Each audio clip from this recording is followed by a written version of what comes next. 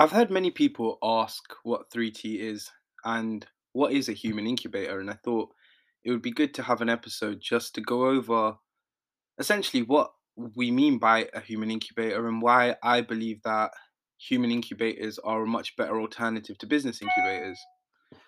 And I guess the way to start off this conversation is to focus on the fact that the traditional business incubator involves taking an idea or a startup and essentially incubating it the same way you'd incubate an egg and providing them with the resources, the skills, the know how, the network in order for them to be able to scale their startup idea and turn it into a success. But we wanted to go one step before that because what we found was that traditional incubators and accelerators are highly selective in the sense that they focus on certain demographics of individuals, those that fit traditional definitions, those who go to Ivy League or top universities and pursue technical quantitative degrees with high levels of experience in large organizations, which also tend to be quite selective in their recruitment processes. Now, what we wanted to do was we wanted to focus on the individual because ultimately a business or an enterprise is its people. The quality of the people, the quality of the human capital often determines the success of the venture or the enterprise. So we wanted to start at the level of the grassroots, the individual prior to encountering entrepreneurship, the individual prior to encountering higher education or professional employment. And what we wanted to do was to build human capital in these individuals in a way that was holistic, that didn't tell them that their value was just based on their economic output, that their value was simply based on how many customers they could acquire or their business acumen.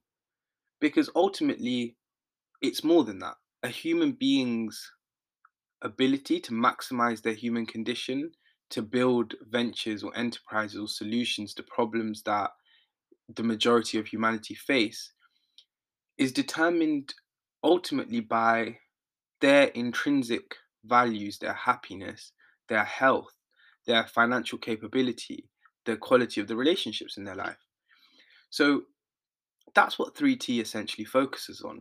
We take individuals from diverse backgrounds. It doesn't matter if you're a man, a woman, it doesn't matter your socioeconomic background, what school, what university you went to, what grade you got, or where you've worked.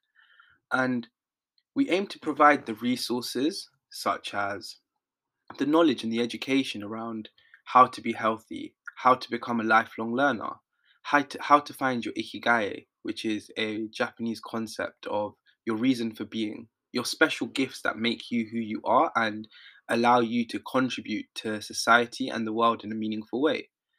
And then we aim to nurture those gifts by allowing individuals to become part of a community that and essentially supports them and enables them to pursue their opportunities in a fearless manner without necessarily worrying about judgment or having a fear of feeling that they're inadequate or incompetent in comparison to the remainder of the individuals because we have a strong belief that we all have to start somewhere. We all have to lay the foundations. Now, for many people, that may start at home with their families or within their wider community or school. But as we know, this isn't always the case for everyone. As I learned through my prison experiences that while I was in prison, I realized how much human potential was wasted in society because essentially the support doesn't exist. We don't have support in the prison system to help individuals find what's going to give them meaning and fulfillment and positive economic outcomes. So we socialize them.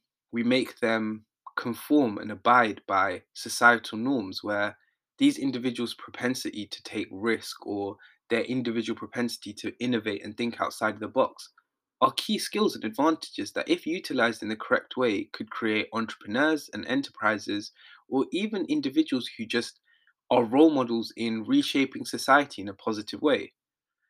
But in order for this to happen, the support, the structure needs to be in place. And essentially, that's what 3T is trying to do. 3T is broken down into the three truths of health, wealth, and love. And it goes much finer than that with mental health, physical health, financial wealth, spiritual wealth. with love of oneself, love of one's community, and love of those around you. But even within that, there's such diversity and variation in what an individual may find to be their ideal version of physical or mental health, or their ideal version of financial wealth, or even spiritual wealth. And even within relationships, there are such individual differences and diversity in what we deem to be a good relationship or what we deem to be a meaningful relationship. And once we build people up in this manner, and once you have an individual who has a strong understanding of the need for community, of the need for collaboration, of the need for lifelong learning in order to acquire things, outcomes like wealth, you see a transformation. And it's something that I've seen through my work, and which is why 3T is ultimately a community interest company and not a limited organization. Because as a community interest company, we always make what we create and what we do about the people that encounter our organization. Because I don't think the need for positive human health, the need for wealth, or the need for strong relationships and meaningful relationships are a new or profound thought. But I do feel that the idea to package this as an incubator and to utilize the same methodologies we use for businesses and startups for individuals can be particularly transformative in how we view the economy and ultimately how we view society.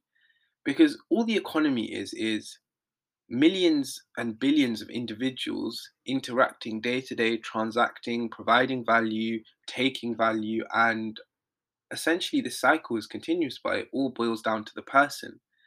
Therefore, if we can improve human capital cross sectionally, regardless of location, regardless of country, governmental system, regardless of access, then we may be onto a real transformation in the way we ultimately view how society should be shaped.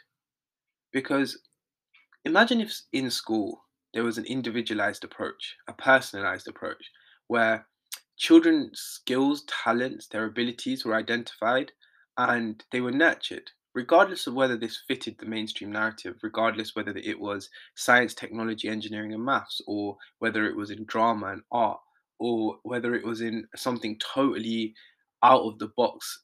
Say, for example, like, and I say out of the box, even though this isn't necessarily out of the box, but things like gardening or manual labor. If we could find these talents in people, nurture them, and enable the individual to see their specific unique ability as both meaningful, fulfilling, and the root of their talent, I think we could see a lot less sort of disenfranchisement and a lot less distance within society. And I say distance because in prison, one thing I found was it's crazy how much outliers in society. So these are individuals who don't fit the mainstream narrative. So, a typical mainstream narrative would be school, university, full-time employment, having a family, buying a house, living that life. And when you fall outside of that mainstream narrative, you often fall outside of mainstream institutions. So you don't believe what universities tell you. You don't believe what the BBC has to say. You don't believe what books tell you because you have this viewpoint which has been built on such unique experiences. And I'm going to call them unique because the vast majority of people wouldn't understand them. And there was a guy who came to speak in the prison we were in, and someone who climbed Mount Everest, and he ended up having a divorce with his wife upon return from Mount Everest after they were together for 6 months after. And when he explained why, he said, "I kept trying to explain to my wife how it felt to be on top of the world, quite literally on top of the world, and how that sort of changes you in your viewpoint." And she was shocked. She didn't understand. She couldn't understand. And he still wanted to do more adventures and she couldn't really comprehend why. And it almost led to a distance between them, which essentially led his unique experience to make him feel alone within that relationship. And I think this is what's important to remember. When we focus on the person, we focus on how their individual experiences have shaped them, and we enable them to utilize those experiences to the net benefit of the people around them and the society around them. And what this does is it helps to not only remove polarizing narratives that can often be damaging, but it helps ultimately to create a narrative where the individual feels they can contribute in a wholesome and productive way to society at large. And that's what we're trying to do at 3T. Not only are we trying to create a community of like minded individuals, but we're trying to nurture human capital in individuals from any and every background to enable them to realize their human potential and maximize their human condition. As I believe that's what all people want. We all want, whether it's our loved ones, whether it's our children, whether it's ourselves, we want to live a life where the human condition feels like it's leading to something greater, leading to something greater than ourselves. And I hope at 3T we can be part of that change and we can enable that change to take place in a sustainable, effective, and ultimately a manner that helps individuals see themselves for their greatness.